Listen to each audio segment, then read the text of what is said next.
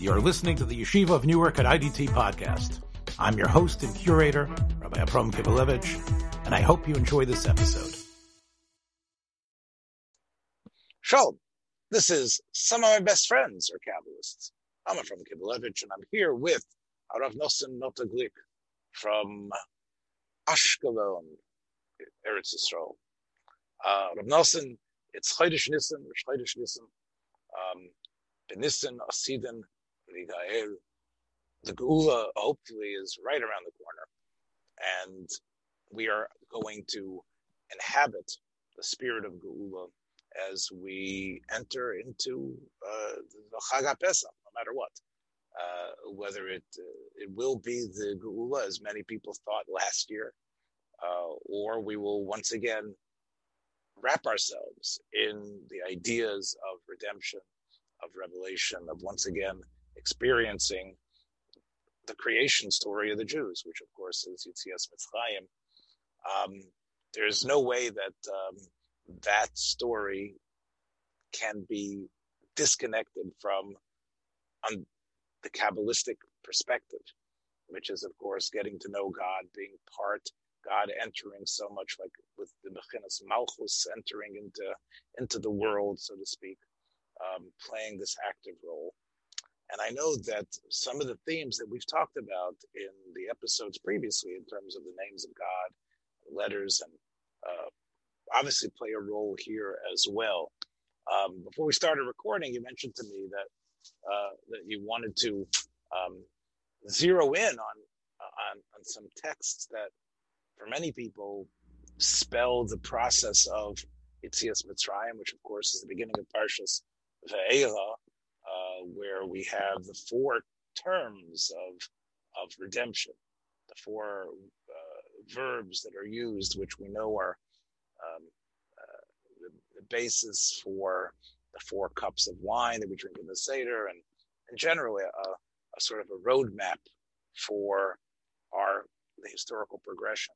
But there's something even before that, right? Before even the 4 terms, there's, of course, the key phrase, which I think I'm going to set you up for, which is that Ve'era starts, of course, with El Avram, El Yitzchak, El Yaakov, Be'kel Shakai, or Be'el Shaddai, Ushmi Hashem, or Shmi Adonai, Lo Nadati Lahem.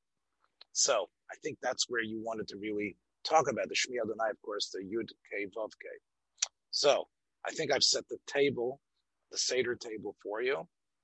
Why don't you let the light shine forth? Well, before I do that, I will just say a few words as quickly as possible about the joys and wonders of living in Eretz Yisrael. Okay, we picked up our matzahs at the supermarket.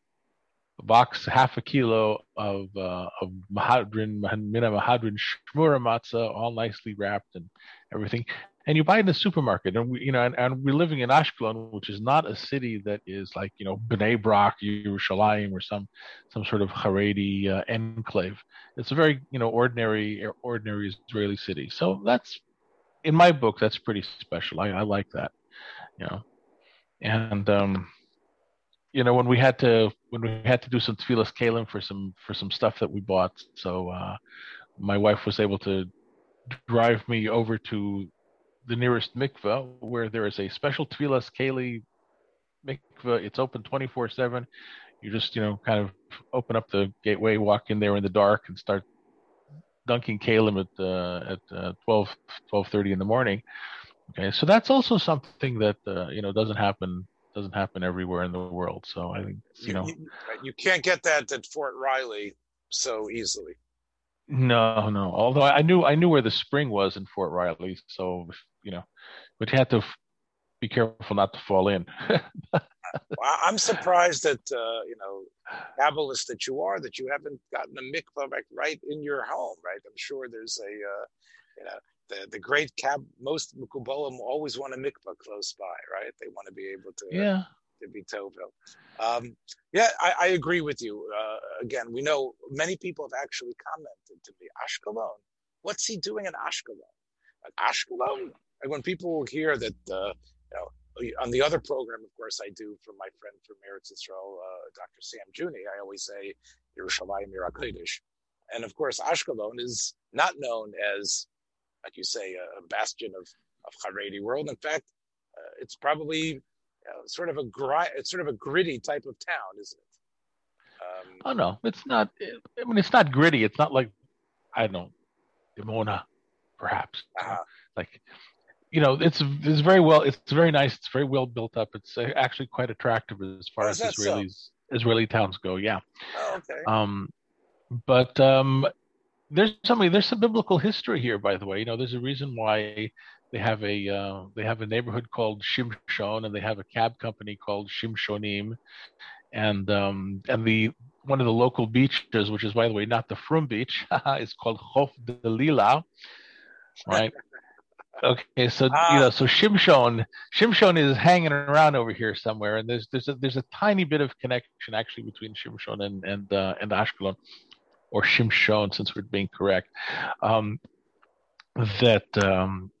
he needed to pay off his gambling debt to his Sheshvinin for his first wife, so he went to Ashkelon. He killed 20 people, I believe, and took their clothing and passed that on to the people who he had promised clothing to if they found out his riddle, which, by the way, connects to what we were speaking once upon a time about minha ochel yatsa ma'achal. Right, sure. Minha az matoik, right? So, yeah. Well, again, I think it is beautiful, but in a way, every community is desperate for an identity, and therefore, again, I don't want to pour water on your fire, but okay, they need to do something. There's a city called Metropolis, Illinois, I believe, and they decided, they were called Metropolis before Siegel and Schuster invented their character, Superman. But once Metropolis, Illinois became, let's get a Superman statue here. So I think it's wonderful that there's a civic pride, and you're right. There's one thing to be connected to some DC character, in red tights. Another thing to be connected to the actual biblical strongman, the actual Superman of Tanakh. Shimshon HaGibor. But I think it is wonderful, and when I go to Eretz Yisrael, I love seeing the street names, and that there is a sense, even in the most irreligious place, there's a sense of the pride of our history, of what we represented, and what have you. And that they dug up the original Plishti gateway leading into the city. Dug it up. It's fascinating, mostly because the door to that gate would have been no bigger than the average door that you would have on a regular residence. Right? It's a very, very small gate. Very big walls, very small gate, which kind of also leads some credence to the idea that the Shimshon would have been comfortably able to tear the door off the city walls of Aza and run with them up to a hill overlooking Hebron. Now that's a long way to go, by the way. That's like at least an hour and a quarter by car, I think. And he did it on foot, schlepping this gate, which would have been heavy, but of course not impossibly heavy, because you see these city gates are actually kind of small and tidy little things.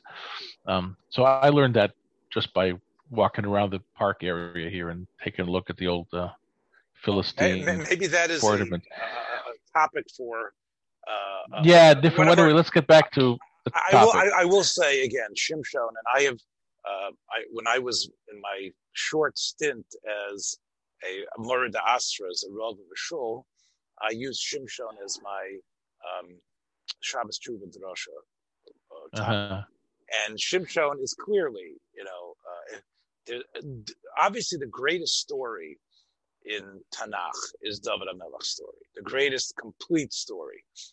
Yosef, of course, is powerful, Yosef V'Echav, but the greatest single story in terms of growth, development, and character, and ups and downs, and pain and frustration, and interesting, resonating for our time is obviously the story of David, and that's why David represents humanity. But I would say Shimshon is one of the top stories in Tanakh in terms of fascinating his origin, his life, loves and deaths. I've always noted that in Slichos and Piyutim, even among the Sephardim, we beg for God to intercede on us on behalf of Pinchas, on behalf of Aharon, and even Bilah and Zilpah get mentioned in the Sephardi liturgy, and Shimshon is only mentioned, as far as I know, in the Hoshana Rabbah liturgy from the Sephardim. The only time we say "save us" on behalf, invoking his greatness, it took a very special moment to be able to bring Shimshon to light, and I think he definitely deserves a lot of itbonanut, especially from a Hasidic or antinomian standpoint. Antinomian. Well, here he was really going into the klipa, really 100%, and absolutely, more than it was. Okay, but let's go from Shimshon back to the topic. Itself. Back to the topic. So there's how much did you pay for your matzah, by the way? That's the big question. How cheaper is matzah there than it is here? I know I paid 100 shekels, I think, somewhere in the neighborhood of 100 shekels. So figure $20. $20 for how many pounds? $20 for half a kilo. I don't know how many pounds is a kilo. Anyway, someone who is mathematically inclined to go figure that one out. It's a tidy little box. It'll get me and my wife through. Sounds like all 7 days. All 7 days of Pesach. Remember that, 7 days of Pesach. Yes. All right. I think we should just send this to Nefesh B'Nefesh, this recording, and that's what this is. If you want some propaganda, move to Israel, even Ashkelon. We go to the Ashkelon supermarket and the beaches. The beaches are beautiful. But go ahead again. Beaches and sneeches. Okay. The sneeches on the beaches. Let's hear about what's going on in Parshas Vayera. Go ahead. Yes, in Parshas Vayera. So there seems to be a subtext within the whole story of Yetzias Mitzrayim, because when HaKadosh Baruch Hu first reveals himself to Moshe Rabbeinu, he comes b'Shem Ekye, Aleph, Hey, and Yud and Hey, right? And that's how he introduces himself to Bnei Yisrael. Say that Ekye has sent me to you, and then later on it switches, like in a pasuk later, it switches Ekye to Yud Kei Vav Kei. Right. So the difference in Ekye and Yud Kei Vav Kei is that Ekye is I will be in the future tense. Right. And Yud Kei Vav Kei is some sort of conglomeration of Haya, Hayveh, and Yihiyeh, which is was, is, and will be. Right. And then when you get to the to the beginning of Parshas Vayera, after Hakadosh Baruch Hu apparently disappointed Moshe Rabbeinu and Moshe is all upset, so Hakadosh Baruch Hu comes to him and says, Anoichi. Is there an Anoichi there or any? It's Ani or Anoichi. I don't have a chumash open in front of me. It's a bunch of Anis. It says Ve'eira Avrom. Okay, so Kadosh Baruch Hu comes and says, "I am Yud Kei Vav Kei." Pasuk Vav. L'chein amor lebnei Yisrael, ani Yud Kei Vav Kei, ani Adonai v'hotzeiti etchem mitachat tzivot Mitzrayim. V'hotzeisi v'hitzalti etchem me'avodotam v'ga'alti etchem b'zroa netuya v'lakachti etchem li la'am. Which connects directly to Leil HaSeder, because you have the abolitionists of Geula, you have Arba Koisis, and I think I should point out, which is I'm sure that I know that you know this, is that the Arba Koisis are not really I mean, there's a medrash that connects them to Arba Lashonos of Geula, but Arba Lashonos of Geula does not seem to be the active reason why you have Arba Kaisis. Each kais has a very distinct activity that goes along with it. The first kais is for Kiddush, the second kais is for Sipur Yetzias Mitzrayim, the third is Birkas Hamazon, and the fourth is for Hallel. Okay. And so part of the takana of Leila Seder is to have each one of the major speaking activities, each one of the Pesach, as in speaking mouth, Yes. Activities, be recited over that's a Zoharic bracha. That's a Zoharic pun, right? I think the Zohar is the source for that. Pesach is Pesach, like the mouth. Pesach, right? Yes. Right. So, but anyway, I'll call upon him. The switch between Kel Shakai of Tkufas Avos and Shem Havaya of the time of Geulas Mitzrayim seems to be something that is germane to the whole to the whole experience of Pesach, right? And so it is reasonable to ask, so what's going on? How does all this hang together? And there's a very well-known Ramban there. I think it's one of the most well-known Rambans, where he begins by quoting the Ibn Ezra. He says about the Ibn Ezra that the Ibn Ezra is kemisnabe ve'eno yidei ma misnabe. That he's somebody who has a vision or a prophecy, but he doesn't know quite the interpretation of it. But during the period of the Avos, HaKadosh Baruch Hu appeared as one who is Shoded HaMarachos. He manipulates or overpowers the system, right? And therefore, what happened to the Avos was a result of some sort of intervention by HaKadosh Baruch Hu through the system of reality, because reality is a system, but HaKadosh Baruch Hu is able to manipulate the system or override the system on occasion, right? But then when you get to Geulas Mitzrayim requires a set of miracles which are not within the system. So which is why you have to go back to Shem Yud Kei Vav Kei, because Yud Kei Vav Kei indicates the origin of being, right? And therefore, the origin of being is not contingent upon the system. So it's not a matter of HaKadosh Baruch Hu figuring out a way to override the system or tweak the system in such a way that it provides things that are not within the strict logic of it. This is creating realities within the system that the system cannot even possibly account for, right? And that requires Yud Kei Vav Kei. And therefore, this is where you really discover that the system is mechudash and not eternal. And the big thing that defines Torah and Yahadut in that particular period of time, in the time of the Rishonim, and perhaps earlier than that, is the question of whether the universe is constant and eternally existing. In other words, maybe it exists and has no beginning and no end, or whether the universe has actually been created. Okay? And believing in God doesn't necessarily mean that the universe is created. It simply means that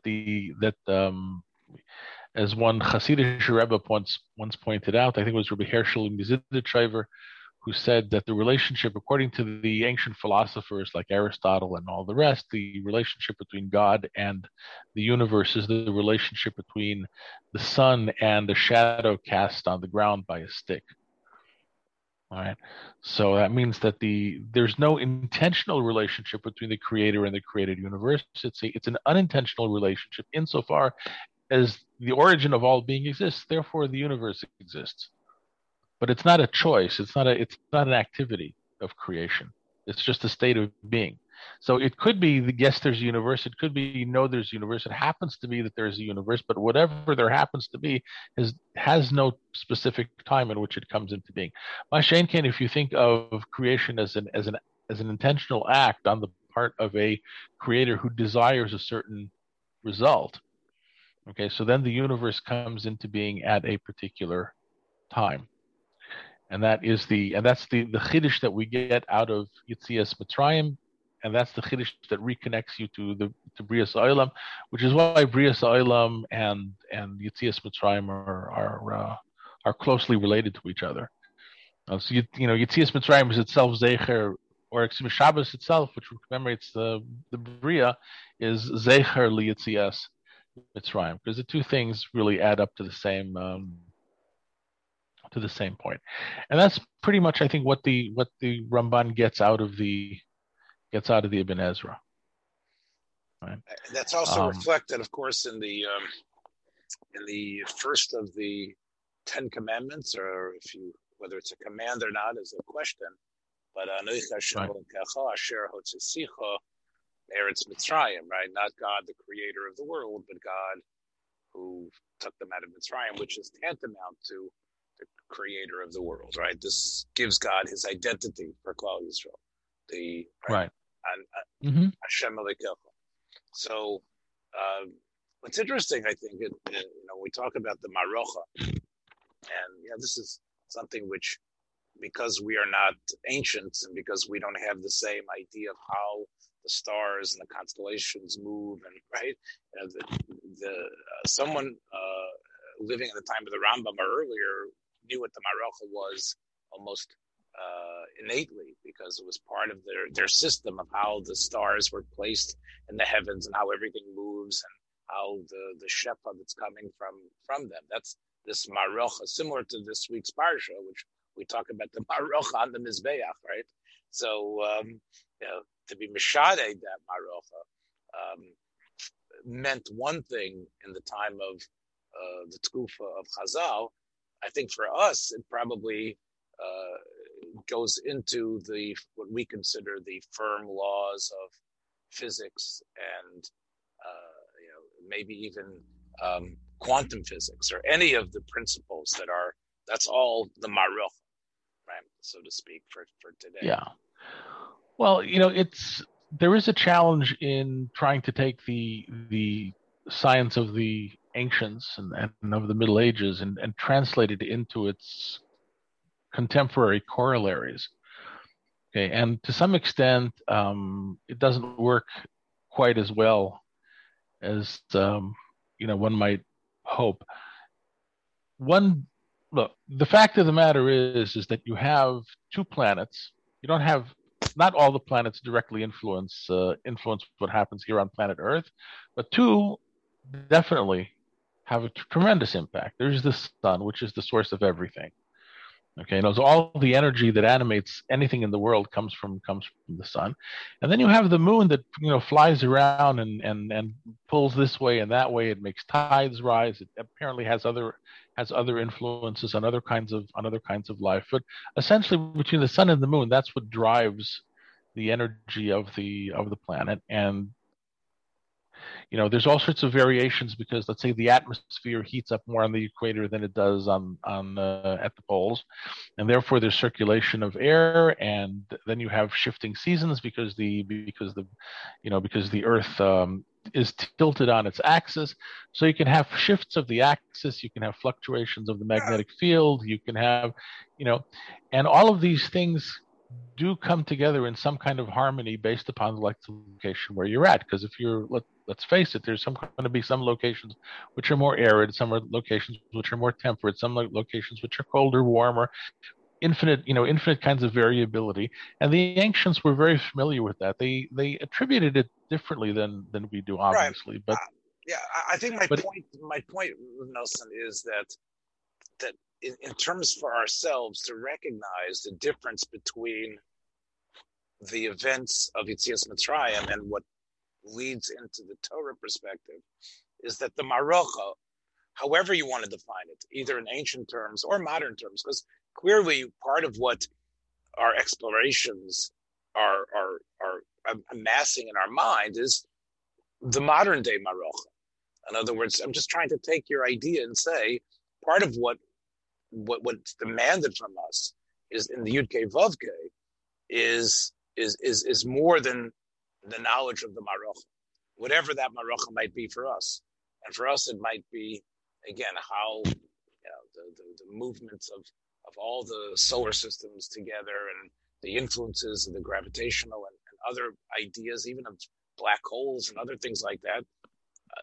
It seems like, although those things can definitely help you, in Avas Hashem, knowing about the greatness of that system, whatever, or the quote unquote Marocha, what Pesach demands from us is Yud Kei Vav Kei, which is beyond our what we are discovering and what we still are trying to piece together about the laws of how the universe works. There's Yud Kei Vav Kei, which is somehow something we can connect to in a way that's beyond. It's easy to say that, I think, and be facile, right? It's easy to say that and say, I don't give a damn about science and I don't know anything about it. Just give me Yud Kei Vav Kei, right? But I think that that part of the balance is knowing the Marocha and then inserting Yud Kei Vav Kei. Isn't just saying, it isn't just dismissing the knowledge of gravity and the planets and how the complexity of the system that God works through. Maybe it's still incumbent upon us to enhance our knowledge there, but as we're enhancing it, every Pesach we end up coming right. Every Pesach we actually go beyond with the Yud Kei Vav Kei. I'm just trying to put it in perspective here for us. Well, so I'm going to say one last thing. Hopefully, one last thing. I usually shouldn't say that because I generally add more than one last thing. But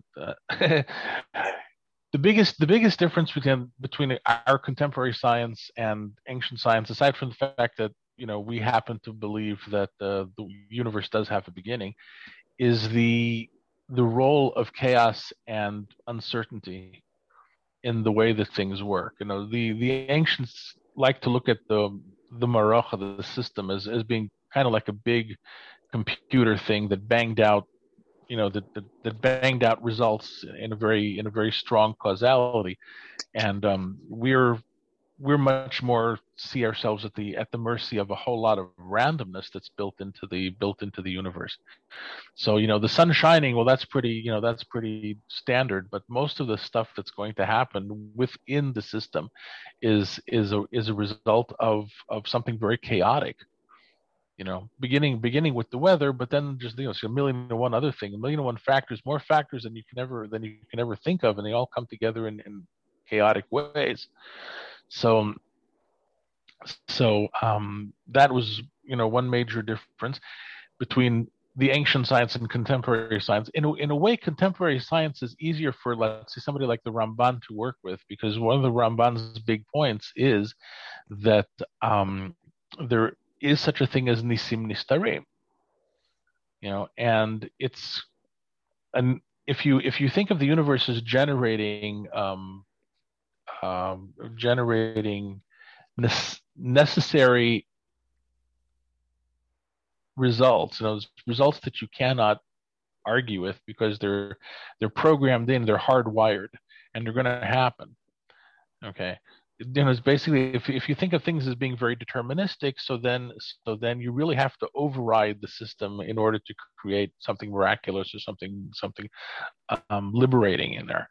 If, on the other hand, you think of the universe as primarily, or what happens on planet Earth anyway, as being primarily driven by randomness, okay, so then randomness is, on the one hand, meaningless, but it also has the greatest ability to contain within it hidden miracles, and so there's all sorts of possibilities within randomness that when we see them, we perceive something miraculous, as opposed to being something meaningless, and that becomes a factor of what our state of consciousness is. Okay, so that's a little bit about how the science versus Yud Kei Vav Kei plays out. Yeah, I think, again, this is sort of in my area a little bit because I give Shiurim and Ramban, which of course are available on the same network here. Highly recommended, by the way. Yeah. So thank you. So part of it is what we've been exploring, and we're exploring it in the last couple of weeks, is this idea which the Ramban does say that really there are, even the concept of miracle is really a misnomer.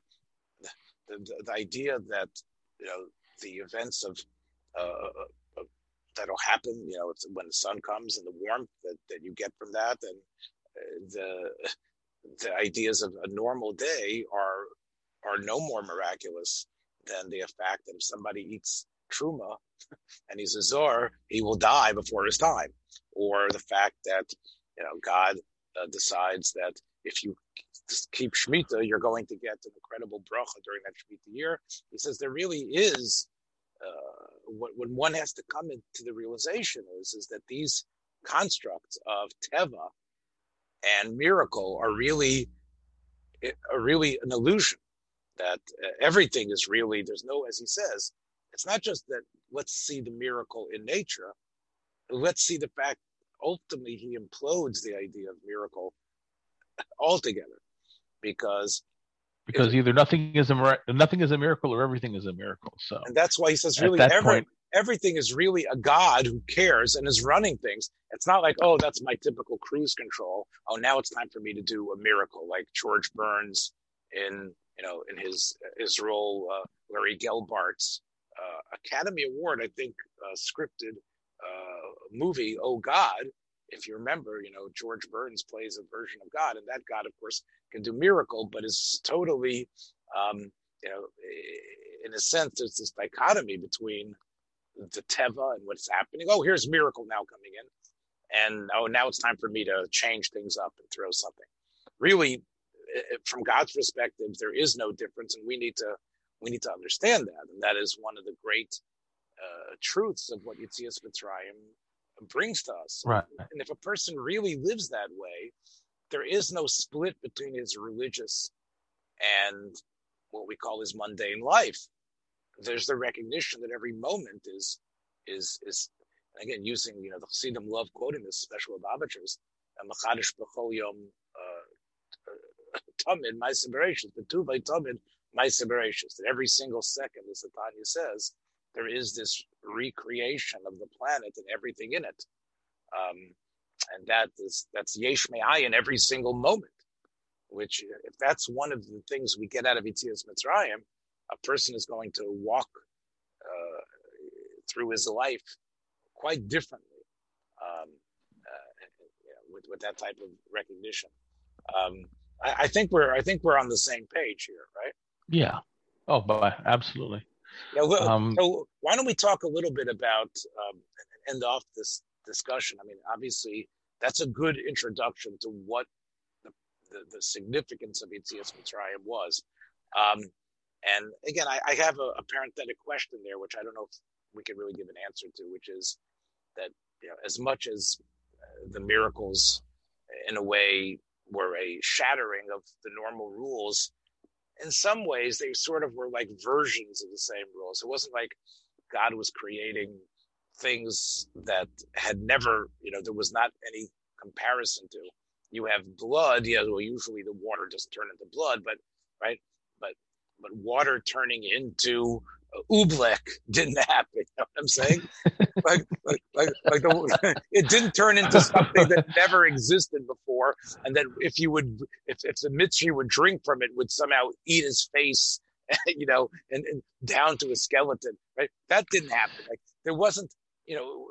Our imaginations now can think of things way beyond the sort of like they're sort of tepid, the makas in our mind. But let me ask you something just in terms of practicals. I want people, besides the theoretical, which I think is important. We part of what I've tried to stress here is that if you do live the Kabbalist life, the Kabbalist perspective, things are going to be different. You mentioned buying matzah. We mentioned drinking the kosos.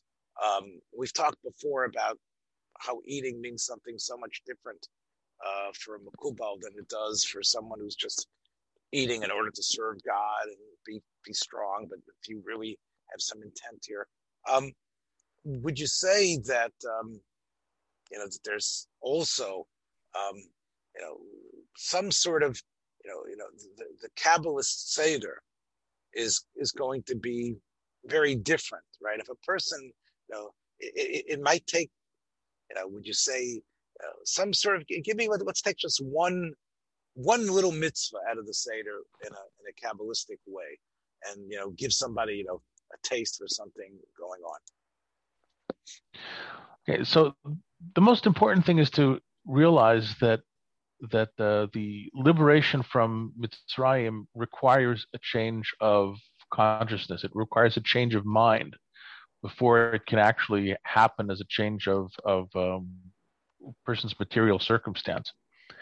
And that's why the revelation of Shem Havaya has to come prior to Yetzias Mitzrayim, because the change in your understanding of who HaKadosh Baruch Hu is the thing that changes your perception of reality and then changes your reality. And what the Ramban is trying to say is that you had amazing miracles at Yetzias Mitzrayim, but the point is not the miracles themselves. The point is what the miracles teach you about the nature of reality. And it teaches you that there is no reality other than the Ratzon of HaKadosh Baruch Hu. Okay, so this takes you to a place where it's a very, very big question. What does the Ramban believe about the nature of reality? And ultimately, he's going to tell you that Yesh Mi'ayin means creation out of being, not from nothing, but from the nothingness of Ein Sof, from the nothingness of HaKadosh Baruch Hu b'chvodei v'atzmai. That God's being is such that when it shines, say as a beam of light, it brings reality into existence. It's not apart. Hashem is not apart from reality. He is the emanator of reality through all sorts of different stages. And at some stage, you definitely get a material universe that seems to be run impersonally, based upon cosmic laws, or based upon randomness, or based upon the machinations of the gods, whatever theory you have to underlie the natural world. But that is an end result of something which is really a divine expression. And if you can see beyond the limitations of this world, then you can perceive that HaKadosh Baruch Hu is expressing himself in everything, which is why Hashgacha Pratis encompasses everything. And which is why, therefore, everything is miraculous. As opposed to, let's say, somebody like the Rambam who doesn't operate this way. He thinks the world is real. He thinks the world is created and objectively real. And the Ramban is saying that creation of an objectively real world is something that we believe in, but the reason why we believe in creation is so that we should be able to see beyond the physically real world and perceive the totality of reality as being an interplay between a human being and HaKadosh Baruch Hu. So that's the kind of intelligence, the kind of mind that you want to receive at the Leila Seder. And all of the things that you eat at the Leila Seder are ways of ingesting, so to speak, this truth. Okay, so you start with the four kaisis. The four kaisis are four minds, which correspond roughly, by the way, to the four parshias of the Tefillin, which is why Tefillin has some connection to Yetzias Mitzrayim also. The first cup is Kadesh, which is Abba, which is Chachma, and that's really where the Yesh Me'ayin comes from. That's the ayin that hides behind the Yesh. And if you get those minds of Abba, okay, then you really have the essence of liberation. Right. Then you have another mind which comes from Ima, which comes, that's Bina, and that's Yetzias Mitzrayim, because that's liberation. And somehow or another, you have to know your limitations in order to be liberated from them. So Bina is both limitation and the undoing of limitation. And then you have, let's say, Da'at, which has two halves. And one half of the dot is chasadim, and the other half of the dot is gvurot, which corresponds to Shema and V'hayayim Shema. So Shema is like love Hashem, know Hashem. It's that inner sense of conviction that you can connect to and be mitbatel. You can nullify yourself to HaKadosh Baruch Hu in absolute love. And then opposite Shema, you also have Gvura, or Gvurot, which is powers or influences of objectivity and reality, which is where you have Schar v'Onesh. I know that's the free choice that you can choose between good and evil, and sometimes evil can overtake you, right? And everything. There are other points of view that you want to avoid on what's going on over here, but at least the Gvurot give you the possibility of understanding that there is another way of looking at it that we're not going to look at. Okay, so that's very complex. But those are your four minds that are embodied in the Arba cases, and basically it would be interesting. It goes Kiddush Sipur Yitzias Mitzrayim Birchas Hamazon is Chasadim of Das, and Hallel is the Gvuris of Das, and all of these four. Isn't that interesting that Hallel? I think in the common perception of that state of the Seder is that it's just we're on our way. We're on our way. Yemos HaMashiach and beyond. It's just praising God. It's nirtza.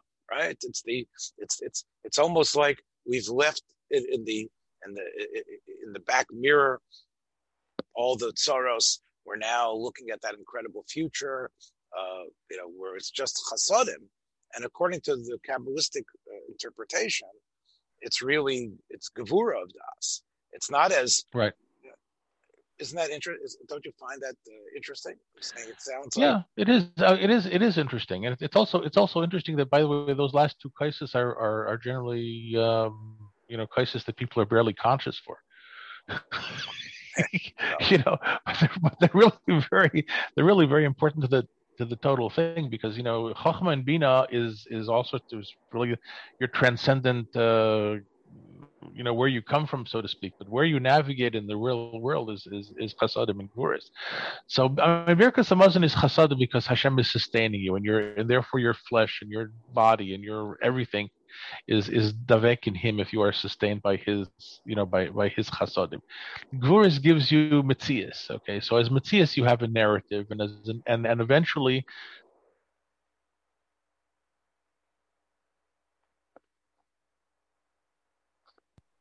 Because you have chasadim and gvuris, therefore you know that there's going to be a good end, and you see the end. So in other words, I think the idea victory is over evil.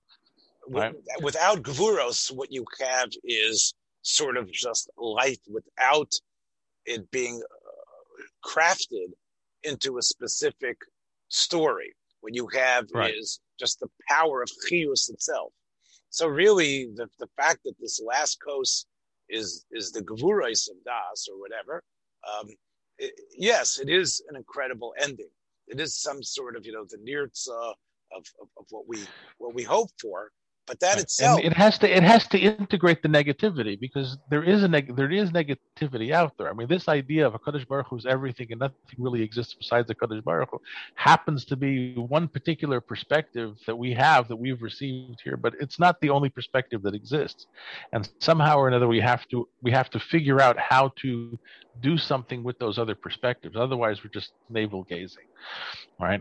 Or maybe even worse, it's possible that we don't even exist. We know when, as we spoke about our Rebbe the other day, that sometimes the koach to be mashpia is mavatal completely the other thing, right? The or is so great, there's no room for another identity. If the or is just complete chasodim, just like in the moshel, the guy is giving out $100 bills to everybody on the street, there isn't a real recognition of the significance of the person who's getting it. Whereas if it's tempered, if it's more rachamim, if it's about, let me hear your story, this will pay for the chemo, this will get through your mortgage, you're actually tempering it towards the individual and actually giving that person a significance. He isn't just like a nebish of a being that's only being overwhelmed by chesed, but rather chesed is really crafted towards the specific story. And in that way, the Gvura really is something that we love, we latch onto because you become who you are meant to be through Gvura, and of course that always involves taking a risk, because if it's up to you to do it, then there's a risk involved, and somehow or another, because of the chasadim and the Gvuras together, despite the risk, you can be confident that it's going to turn out well. That's that way, if in this Gilgul or in whenever other Gilgul you do it, but it's going to turn out good in the end. Okay, so that's a very important part of the structure, and therefore there's no real serious discussion of Gulas Mitzrayim without talking about the Geula HaSidis. The Benisin Nigalu Benisin Asidim Lehigoel. Right, and there's one other thing that I really, really must say, okay, and that is that since we're talking about the moichin, or the minds, or the consciousness of the kaisis, so all of that really it's all in ima, it's all in bina, it's the chachma of bina, it's the bina of bina, it's the chasadim of bina, the gvur is the bina, the place where you get the real moichin, the real minds of chachma, which is the real yesh mi'ayin, that's in the matzah. So maybe we'll leave that for next week. Then we'll talk about Sure.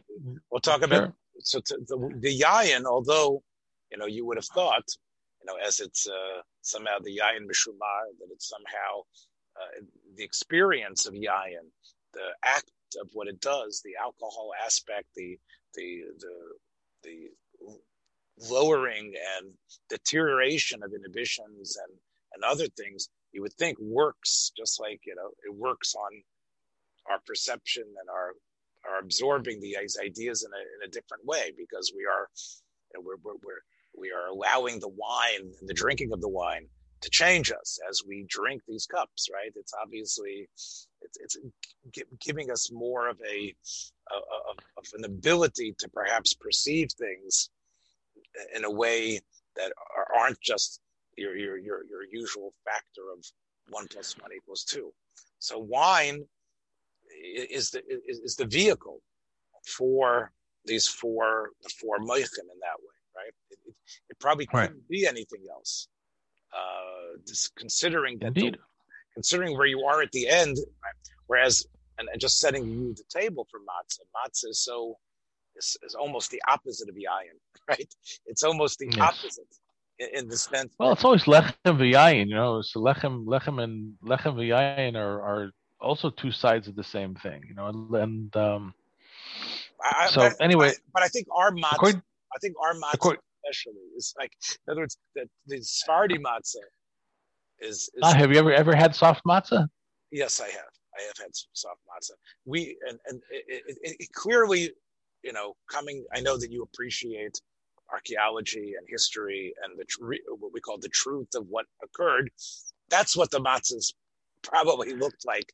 They didn't look like what you bought today in Ashkelon in that cardboard box. No. I'm probably gonna have some soft matzahs also. Even though there's a whole raid whether an Ashkenazi is allowed to be samech on the Mesiris Sephardim.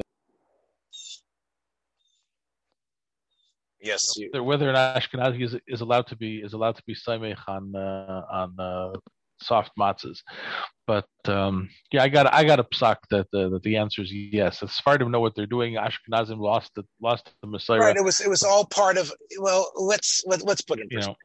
Part of it was fear of chametz and an inability, like you say, to make the matzah properly. And obviously, in a mass production, it's much easier to come up with these crackers than it is to come up with this. But I guess what my point is, and I know you were wanting to say one last thing, but my point Kairech. Yeah, right. How kairech bothered me all through my school years. Right, what is this kairech? It's not a kairech. It's crumbling. Right? How can you make it's tzibroch. Why call that kairech? But I think even if you have the original matzah, for sure the matzahs that we Ashkenazim eat, we have such a different experience than what yayin does, and therefore I'm sure that that physical experience and what that does for you, even internally, in terms of the nutrition and sense of satisfaction, the way it provides the satisfaction, differently than the wine does, which sort of like hits you in some part of your brain that you don't need anything more. You're taken care of. And I'm sure that is also reflected in something that is based on a Kabbalistic or just a mystical Kabbalistic perspective. Well, it's really very straightforward. Right? If you're eating. Listen, bread feeds the mind. Okay, we eat starch because starch gives you the ability to cogitate. Okay, that's your brain takes up a lot of calories. So if you want to know something, that's chameshet minei dagan. Those are five kinds of grain. And if you're eating chametz, you're eating grain that is imbued with a sense of spaciousness. Okay, it's spacious. It's all puffed up, like the universe is all puffed up. The universe is full of empty space. There's suns, and there's planets, and there's things, and everything is spinning around inside all of this empty space, which makes it, which gives rise to all the factors that determine how things are playing out, which we are basically see ourselves as subject to. Masha Ein Kain, if you realize that everything is a Kadosh Baruch Hu, so then there also is no space. Ultimately, there's one God. Everything is Him. You and Him, each individual person, and Am Yisrael collectively with Hashem, are in a network of myriad relationships in which each one is meaningful and not random, and therefore there is no space. That whole sense of alienation and emptiness that the universe is full of. The distance between a person and a Kadosh Baruch Hu is nothing, and that's the lack of space that matzah has. You're eating bread, you're eating that sense of spaciousness. You're eating matzah, you're eating that sense of the nullification of space, and therefore matzah is the taste of ayin. It's the taste of hitbatlut, of giving yourself over to Kadosh Baruch Hu. It's the taste of freedom, of absolute freedom, which is even beyond the freedom that can be given to you by the yain, by the wine of bina. Right, because the wine ultimately, as we said, leads to a future that we can craft, that we can actually put in terms.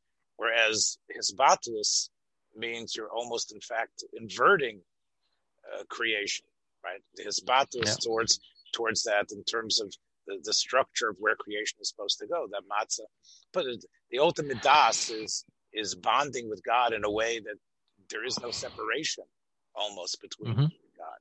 Right. That's why das is the chibur. Okay. Right. So tam matzah is tam acherus.